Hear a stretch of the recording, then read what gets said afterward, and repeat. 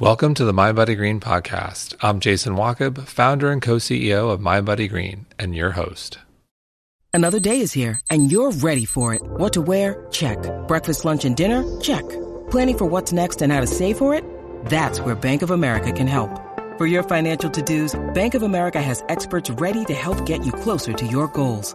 Get started at one of our local financial centers or 24/7 in our mobile banking app. Find a location near you at bankofamerica.com/talktous. What would you like the power to do? Mobile banking requires downloading the app and is only available for select devices. Message and data rates may apply. Bank of America N.A., member FDIC. Look, there's no such thing as a perfect relationship. There isn't one single recipe for love, but there are common ingredients experts have seen in long, thriving, happy partnerships. Doctors Julie and John Gottman have spent years studying the secrets of successful couples, and today they're back on the show to tell us the top green and red flags we should all watch out for. The Gottmans are arguably the world's leading relationship experts. They are psychologists, the founders of the Gottman Institute, and the authors of their new book, Fight Right, which is an absolute must-read for couples. If you've ever wondered whether your partner is long-term material, the Gottmans are here to help. I assure you, you will leave this conversation with some answers. So what's the recipe for a loving, long-lasting relationship? What would you say are the top 3 to 5 ingredients for such a relationship? Great question. Well, first of all, you need to turn towards your partner when your partner makes a bid for attention. And I don't mean physically, I mean emotionally. So your partner calls out your name. You say, yes. That's all it takes. That's one. What's another one? Well, one principle I think that is characteristic of couples who have a lasting, reasonably happy relationship is that when their partner is upset, the world stops and they listen. And they listen well. They listen with empathy and understanding being the goal. And there's a third, which is know your partner's dreams. Not night dreams, but dreams about their life moving forward, and try to support those dreams in whatever way you can. Really honor your partner's dreams. And in this book that we just wrote, that's going to be coming out in January, we really talk about how, particularly in this country, the way people fight is a broken system. They either fight to persuade their partner that they're right, and win the argument, or they wind up really casting their partner as a stranger. But what we've discovered is in very good relationships, stable and happy relationships, people fight in order to arrive at mutual understanding, so that conflict can be a source of closeness and intimacy in the relationship.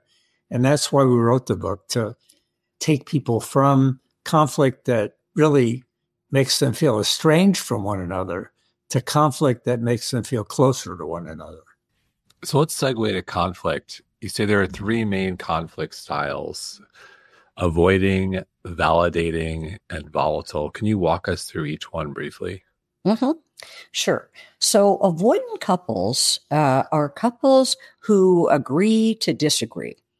So they may say what their position is on an issue, but they don't try to persuade the other person that they are right and the other is wrong. Instead, there is just, okay, we have a difference. Let's move on. They don't try to fight or even just discuss in great length why their position is true for them. So we call those couples avoidant, and they can have, very good relationships for the most part. The second group is validators, and validators are people who will disagree, and then they'll talk through their own position and listen to their partner's position, but they present their positions with a little bit more calmness, more rationality. They don't get explosive emotionally. They really are very calm and kind to each other as they are trying to decide on a resolution to a difficult situation. Finally, the third group are called volatile couples. And volatile couples are the really passionate, intense couples who will argue for their point of view, who will get very emotional at times, who may even get flooded physiologically, meaning they'll go into fight or flight, and they'll escalate the quarrel to the ceiling sometimes. But basically, they are much more intense and much more vulnerable as well when they're talking about a problem. Johnny Depp and Amber Heard come to mind on that one. Sorry? What did you say? Johnny Depp and Amber Heard come to mind on that one. That's a little over the top. Yeah, a little over the top, but yeah. Yeah, right. And all three styles are fine as long as the ratio of positive to negative interaction in the conflict discussion is at least 5 times as much positive as negative. Yes. So there's no better fight style. The problems arise when there's a mismatch between partners. One person is more comfortable starting with persuasion, like volatile couples, and the other one's more avoidant. And then they really get into trouble. Yeah, let's talk about compatibility. Let's ditch the horoscope. Let's ditch the horoscopes and look at conflict styles instead. Which conflict styles are more compatible and on the flip, less compatible? Well, I think let's start with the less compatible. If you look at the two extremes of avoidant and volatile, put a couple like that together, and you've got some struggles. Because the volatile person, of course, is really wanting to get to the solution, and they're pursuing the other person to talk about the issue more and more and more when the other person really wants to avoid talking about it. Disagreement is fine. They don't need to resolve anything. But the volatile person won't let it go. They're like, a bulldog with a bone. They won't let it go. So the avoidant person really gets overwhelmed and extremely uncomfortable. So it almost turns into what we call a pursuer-distancer conversation. One is trying to create distance, and the other person is really pursuing that one who's trying to get distance. Those are tough. But avoidant validating couples do quite well because the avoidant person is not overwhelmed by whatever the validating person is presenting. The validating person is calmer, a little bit more rational, and so easier to hear. So those two can do pretty well. Validating and volatiles are fair. They can do fairly well. But a lot of times it's so interesting. I've seen it clinically where the volatile person will really push on the validator to get them to be more emotional. They want to be met at that high peak emotional intense place. And the validator doesn't want to go there. That's not comfortable for them. And so, again, you get a little mini version of that pursuer distancer. But at the same time, what can happen is that the volatile person realizes that when their emotions are at high peak, validator is going to have a hard time listening. So they'll bring down the intensity a little bit to more evenly match the level of emotion of the validator so that they're on more of an equal playing field and they really can listen to each other as opposed to pushing each other around emotionally. I'm curious, does one sex skew towards, are any of the three styles skewed towards certain sexes or evenly split across the board? No, there's no gender preference for one type versus another. And all three types of couples will be fine as long as that magic ratio of 5-1 is there during the conflict discussion. I don't think anyone is. I think the volatile one is the most challenging for a variety of reasons. You must be married to a volatile person. No, maybe not. Well, I've got a almost 7-year-old and 4-year-old, so there's my experience with volatile. Uh,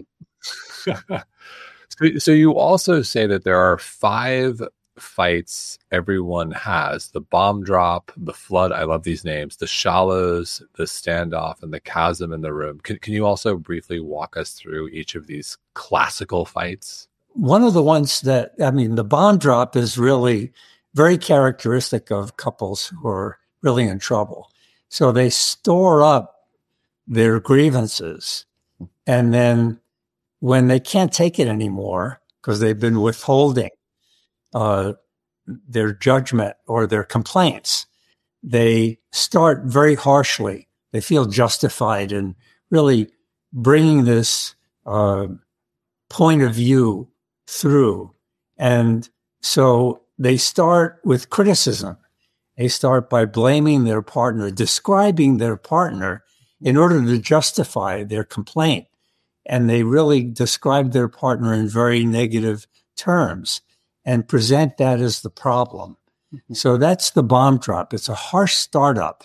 It's like saying, what is wrong with you? Every time we talk about this, you just shut down and you won't listen to me. And I really am tired of the way the house looks. And, you just don't take care of things the way I want you to. You're so careless and thoughtless and inconsiderate. I can't take it anymore. And so they start that way. And it's very hard for anyone to listen to criticism like that. And so that's the first problem. And the solution is gentle startup, a much more softened way of talking about your concerns by talking about yourself rather than your partner, not pointing a finger at your partner and saying you, but pointing the finger at yourself and saying, here's what I feel and here's what I need from you. Okay. So that's the first one. That's the first one. What was the second? The flood is the second one. Oh, the flood. Oh, gosh. All right. So the flood is very typical for volatile couples, or volatile individuals. But anybody can get flooded. And here's what we mean by flooding. When you're in a conflict conversation, and it begins to feel very critical and blaming to you or even contemptuous towards you. And you can almost feel your heart rate rising. You can feel your blood pressure rising. And as you get more and more overwhelmed and feeling attacked, what happens is that you go into what we call diffuse physiological arousal, which is otherwise known as fight or flight or freeze, which everybody's heard of. And when you are sitting there in a conflict conversation in that state, your heart rate may be over 100 beats a minute or even 150 beats a minute. It's as if you're facing a saber-toothed tiger instead of this partner that you love. What happens psychologically is that you can't accurately hear what your partner's saying. There's a lot of distortion in how you're taking in what your partner says. You're not seeing accurately either the facial expressions of your partner. All you're seeing is attack, even if your partner is saying, honey, I really love you. Everything's okay. You're still going to be, way up on the ceiling, ready to fight or run away. So the antidote for that, best way to deal with it, is that you have to take a break as soon as you begin to feel those signature sensations inside you of being flooded. And those may include a tightened chest, or breathing more shallowly and rapidly, may include your jaw getting tense, tight, your belly tight, feeling hot, all kinds of different signals to your body that tell you you're flooded. You take a break, and here's how you have to do it right. You ask your partner, I'd like to take a break, or let's please take a break. And you tell your partner when you'll come back to continue the conversation. Very important. If you don't do that, if you just say, let's take a break and off you go, then your partner may feel abandoned or rejected and hopeless that this problem you're discussing will ever get discussed again and resolved. Finally, when you're on your break, which should last maybe a half an hour at the minimum and no longer than 24 hours at the maximum, you need to take your mind off the fight. You do not sit there thinking, okay, what am I going to say to that? How am I going to rebuttal that? Instead, you do things that will self-soothe, that will calm you down. Things like reading a book, reading a magazine, maybe meditating, maybe going for a run, listening to music or playing music, anything that distracts you from the content of the fight. Because if you keep thinking about it, your body doesn't have a chance to begin to metabolize the stress hormones that have flooded your body during that flooding state. Then you come back. I'm assuming in some couples where things go south is they go have a drink. Oh, no. It's what you should not do in this instance. And then you just get more amped up, and then the fight just elevates, and then yeah, it can be really terrible. Alcohol and flooding is an awful combination for sure, because alcohol disinhibits aggression. So when people have a drink or two, allegedly to calm down, they're taking the brakes off their aggression at the same time, which means when they come back and talk, they'll be perhaps even more aggressive. They may even get physically aggressive. That's where we see some domestic violence in particular. And then what about the next one, the shallows? We have an example in the book where a marriage ends because of a fight about getting a dog or not getting a dog. And the couple is always fighting about the dog and whose responsibility it is to take the dog out and play with the dog and so on. But really underneath, there are deeper issues for each person. And for him, in that marriage, the issue was the dog constrains my freedom. And it's a symbol of how, we used to really explore in this relationship and travel and have adventures, and we don't do that anymore. For her, getting a dog is really about wanting a family. And she wants to settle down and have children with him. He's terrified of that. But rather than talking about their hidden agendas, they fight on the surface and never get to the issues that really underlie their positions in the relationship. And what's the antidote for that? So the antidote for that is a conversation that is a little bit more structured that you have with your partner that consists of the listener asking the speaker 6 questions that go much deeper. Things like, are there any values or ethics that are part of your position on this issue? Is there some childhood history for you, or does your position pertain to something in your past? How about, why is this so important to you? I don't quite get it. Help me understand. We also ask about feelings, and in particular, what is your ideal dream here? There's where, you're unearthing people's really, their underlying place of meaning and purpose deep inside them that connects to their position on this issue. That's where you're diving deep and you're understanding your partner at a much deeper level because of that. And finally, the next question is rather existential.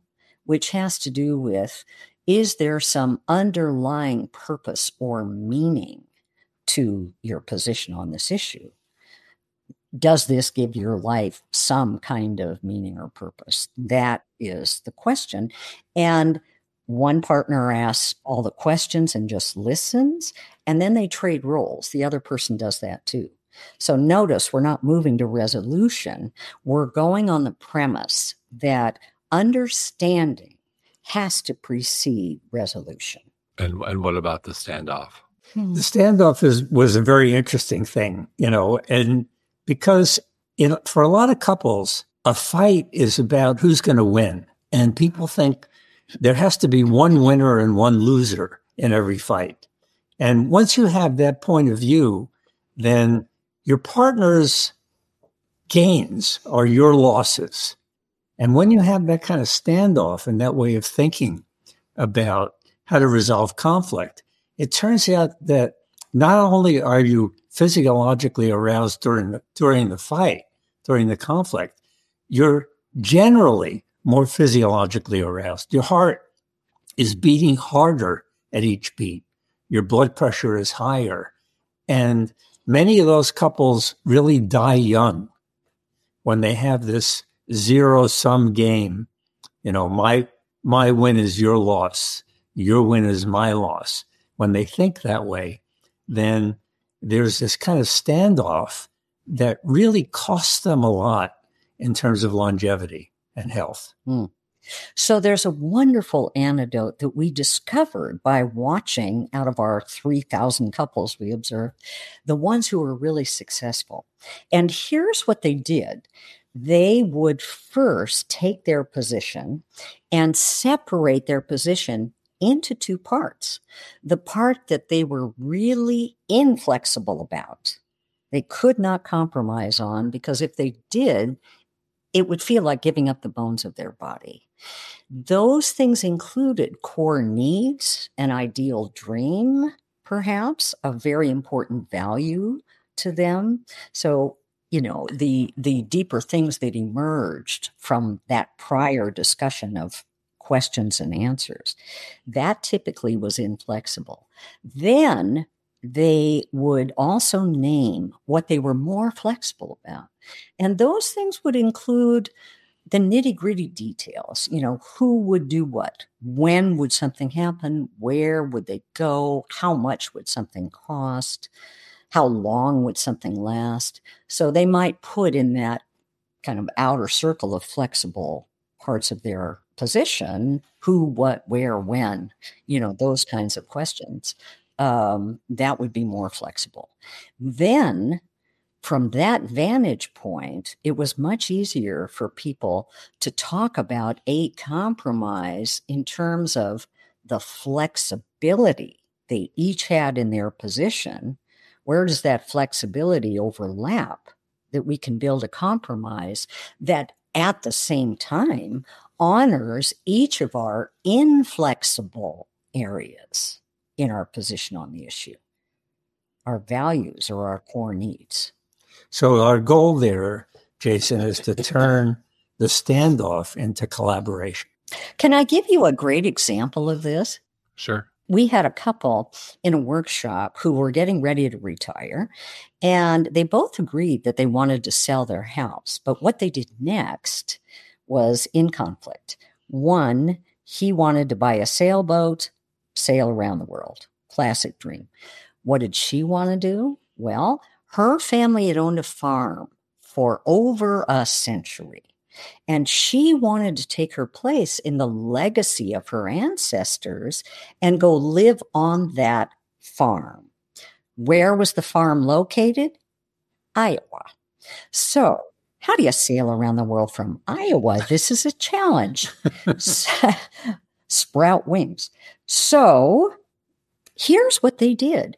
In their inflexible area, of course, she put down live on the farm. He put down sailing. But in their flexible areas, whose dream would go first? How long would it last? Where would we go? What would that be like? How much would we spend? And out of the flexibility of both of them, Here's what they came up with. And they've been fighting about this for several years, incidentally. They came up with, okay, first they were going to buy the sailboat and sail as far as they could for 1 year. At the end of a year, they would put the boat up on dry dock and go live on the farm for a year, which felt fair, which felt just, and had the experience of living there through all 4 seasons. At the end of those 2 years, based on their experiences, then they would decide what to do next. But each person got their dream honored in a fair way, and they were happy with that. I go back to that original question of the key ingredients for success, and it's feeling like flexibility is one of them. Definitely helps. Though you don't want somebody who's so flexible that they're like a pool of jelly on the floor, right? This is not good. They need to have their own identity as well. Right. And stand up for whatever is most important to them as part of their identity. Right. And the last one, the chasm in the room. Oh, the chasm. Dun, dun, dun, dun. So when both the friendship and intimacy and conflict have deteriorated in a relationship, a couple is really at a place where they're almost on different planets, and they're trying to deal with such a chasm between them that has to get resolved. And there we have, them facing the end of the relationship. So how do they turn that around? Yeah. So the way they got to the chasm, Jason, is they had in the past a lot of fights that were very painful to them and caused what we call an emotional injury, which means perhaps one insulted the other with contempt, and the words that other used with contempt are burned into the brain of the listener. They can't forget those horrible fights. And those fights are part of what destroyed the bridge across the chasm. So what we have to do is repair, in a very important way, those big emotional injuries. And we developed a 5-step process called the aftermath of a regrettable incident, in which the goal is not to solve the problem they originally were fighting about. The goal is to understand what was going on for the partner and have a chance to describe what was going on for them that talks about the miscommunication, how the communication went wrong. And that is composed of 5 steps that include expressing your feelings about what happened, your own narrative about what happened without blame or criticism. And there's a specific way of doing that. Looking at what got triggered for you. Again, we're bringing the past into the present in terms of these old scars that we have inside us that started long before this relationship ever began, maybe from childhood or from a former relationship. We bring those out and talk about those with our partner. What buttons got pushed for us?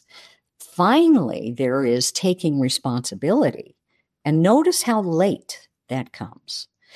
The apology that's part of taking responsibility will do no good if it's done right away.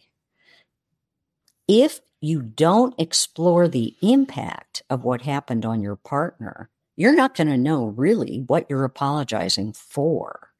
That's why we put that apology so late. And finally, how can you avoid this from happening in the future? And that system really does a great job of repairing those old injuries and beginning to rebuild the bridge. So you mentioned repairing old injuries and rebuilding the bridge. What about couples trying to rebuild their relationship post-affair? Okay, so post-affair, I'm so glad you asked. We have created a therapy that we are now testing in research in the first controlled study ever done on treating affairs, which means one group is not getting the treatment, at least for a delay of time, versus a couple who is getting our treatment. And the treatment is a little bit of a different model than what we would normally do with a non-affair having couple, in that it's 3 stages. The first stage is what we call atonement. And atonement is absolutely crucial to healing from an affair. The hurt partner can ask the person who's had the affair any question they want to, for the most part. And that other person has to honor and answer those questions transparently. Has to also listen to the feelings of the hurt partner with as much empathy as they can. Notice, we're not talking about what went wrong in the marriage yet. We're just dealing with the consequences of the affair. And finally, the person who had the affair needs to really say, I'm sorry, and apologize in a very big way. And they may need to do that many times. Then in step 2, which is attune, then we start building marriage number 2. That's what I like to call it, with the same partner. Marriage number 1 has burned to the ground with the affair. An affair destroys everything in a marriage. Not only that, but it typically creates post-traumatic stress disorder in the person who's really been hurt. They'll have nightmares. They'll have images of their partner in bed with somebody else that come into their head unbidden. Their feelings will be all over the place. They'll be hypervigilant, looking for signs that the partner didn't finish the affair, things like that. So there's a lot of understanding and then rebuilding the marriage using much better conflict management, ways of really sustaining the friendship and passion in the relationship, and, really building more trust based on transparency. And then finally, attachment is the last phase that has to do with getting into sex again, having sex, and really renewing their commitment. I'm curious, in examples where it doesn't work out, is there usually a specific reason? Is it the person who had the affair? Obviously, if they don't stop, that's kind of a non-starter. That they can't successfully build the bridge, or is it the person scorned who just really can't forgive that person? I'm curious, what do you see for those where it just, no matter how much reconciliation they go through, they just can't make it work? Yeah, our collaborators, Taylor Irvine and Paul Peluso, discovered that only 50% of couples actually go to therapy. And most of the time, the therapist does not talk about the affair. And that's kind of surprising. So therapy doesn't work out very well most of the time because therapists avoid any kind of structured approach to dealing with the affair. And so typically what happens is the affair does not get resolved, does not get talked about. And we've discovered that if couples don't actually talk about the affair and confront it, the relationship is likely to end. Another thing too is that there are some people who, if they are the hurt partner, they just cannot get over it, no matter what the other person does. They cannot get over it. The hurt is so intense and so powerful. And typically, those people may have experienced prior betrayals. And if they have, and it could be betrayals even during childhood where, mom was supposed to protect them from dad and didn't, that kind of thing. They will really struggle with being able to forgive their partner. Then again, God, there's also the couples where the person who had the affair never really stopped it, but has pushed the affair deeper underground and told the other that they stopped it. But the other consents that it hasn't stopped. That's another reason. In your view, what typically causes affairs? Loneliness. It's absolute loneliness. So there tends to be, first, in conflict management, one partner or another will be very critical of the other, very, contemptuous, making the other person feel defensive. There'll be a lot of four horsemen until they finally just can't take it anymore and they start avoiding having conflict discussions. But as they avoid those conversations, they grow more and more and more distant until they're barely talking to each other at all. Then there's deep loneliness within the marriage.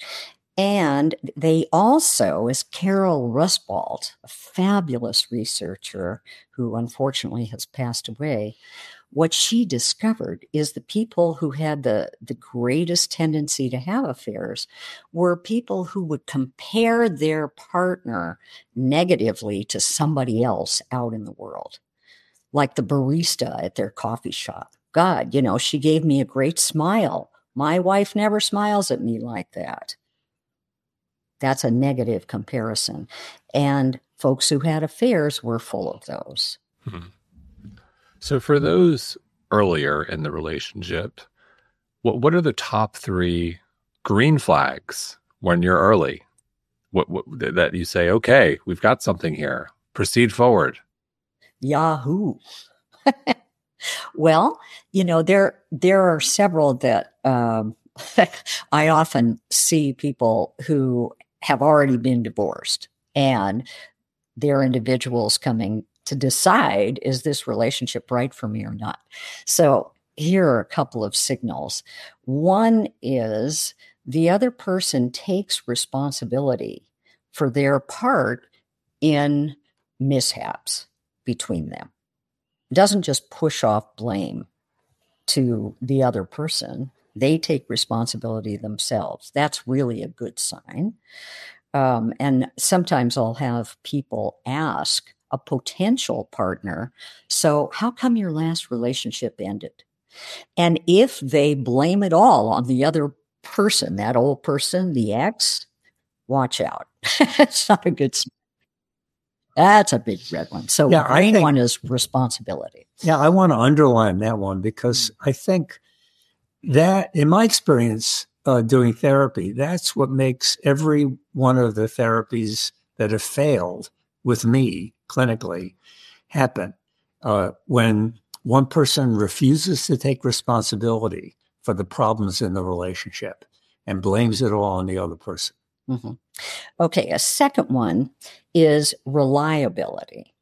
So does this person do what they say they're going to do? Do they call you when they say they will?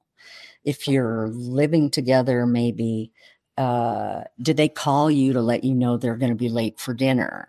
Do they actually respond to your texts? Maybe not every second, but within a few hours, do they respond? So reliability is another big one. And I think probably another super important one is that person there for you when you try to confide in them about something? So if you've had a stressful day, does that person really listen and empathize with you? Or do they almost immediately change the subject? Do they say, oh, you think you had a terrible day? Let me tell you about my day. My day was so much worse, blah, blah, blah. So they are there for you when you want to confide in them. Maybe when you get sick, the most important thing is, do they bring you chicken soup? If they don't bring you chicken soup, forget it. I'm just kidding. But are they really caring in the way that they are there for you. And nobody is going to be perfect, right? They're not always going to be able to be there for you, but as much as possible. On that note of perfection, there's a interesting trend on social media where they talk about beige flags, where someone does something rather, yeah, this is a new one for me too. Our team found this one. They're much younger than me. Where essentially someone's doing something innocuous in the relationship, like doing laundry in a strange way, or, pouring their milk an odd way in their cereal. It's like something really innocuous, but like it's raising a quote unquote beige flag, which feels a little bit juvenile to me. But I'm curious if you have a take on some of these quirky maybe behaviors that our partners might have. Well, let me say something about these positive things that you were alluding to. They all fall under trust or commitment. So in the beginning of a relationship, we found that all the arguments that newlyweds had in our lab were about trust. Can I rely on you? Can I trust you? Are you going to be there for me? Am I more important than your friends? Am I more important than your mother? And building that trust, a sense really that your partner is thinking for two, not just for themselves. They're thinking about your benefit. Even when you're not there, you're actually there and they're thinking of you. And that was a really important thing in the beginning of a relationship, building that trust, the bedrock of trust. And the second one was commitment. Am I there? Am I the love of your life? Do you cherish what you have? And Julie talked about Carol Rustball's research, that idea that when things aren't going well, do you complain to your partner about what's wrong? Or do you go to somebody else and complain about your partner? So Jason, can I jump in to provide another answer to your question? In terms of those quirks that your partner may have that drive you a little nuts, there are always going to be differences between you. You live in a different body than your partner. You have a different history than your partner, different brain than your partner. And so there are differences in personality. There are differences in lifestyle preferences. There are differences in ways of chewing your bread. There are going to be all kinds of differences. And one of the things I think about commitment, as John is talking about, is that it's really, really important to be able to accept those quirks. And as long as they don't hurt you, right? Because there can be quirks that really do hurt you. A quirk like driving 100 miles an hour down a city street, that's not so great. But most quirks, are just basically the differences. And if you chose a different partner, there'd be a different set of quirks that bothered you. That's just part and parcel of a relationship. And how does one who's early in their relationship, or maybe I'd say the earlier stages, as they're not married, they're not living together, but they've been together for a while, and they're starting to think, is this the one? How does one know if they found the one, or is the one just a misconception, sold through movies and pop culture? Good one. First of all, there isn't just one. There's zillions out there. Remember, we're a planet of almost 8 billion people. So to think that there is the one soulmate is kind of absurd. Really? You don't buy soulmates? No. How long have you two been married? 36 years. Yeah. Pretty cute. He's pretty cute. I like him. He's okay. However, there's, again, as you probably saw, 69% of all problems in a relationship are perpetual. They never go away. 69%. of problems between a couple. What that means is that one person has different lifestyle preferences or personality factors that may collide in part with their partner. So does that define a soulmate? I don't think so.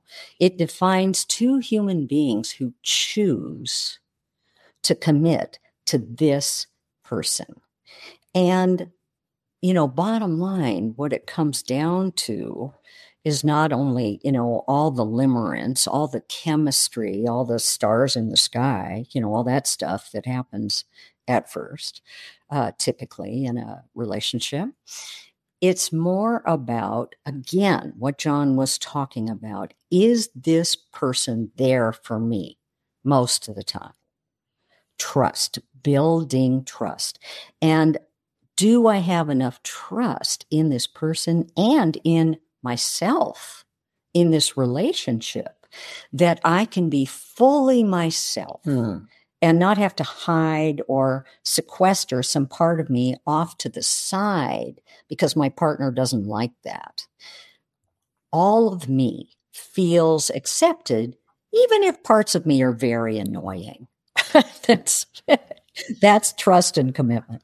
What percentage of marriages do you think are actually happy marriages? I'd say roughly 35% are really happy and stable relationships. So do you think the 65 who don't make it into that happy bucket, are they just kind of staying together because of convenience? Maybe perhaps it's children or dividing assets in a divorce, or they're just kind of tired, or maybe they probably should have never gotten married. Like, how do you think about that 65% and how they kind of split? Well, my opinion is that they're struggling because they don't know how to get closer, and conflict is driving them apart so that they become strangers or enemies.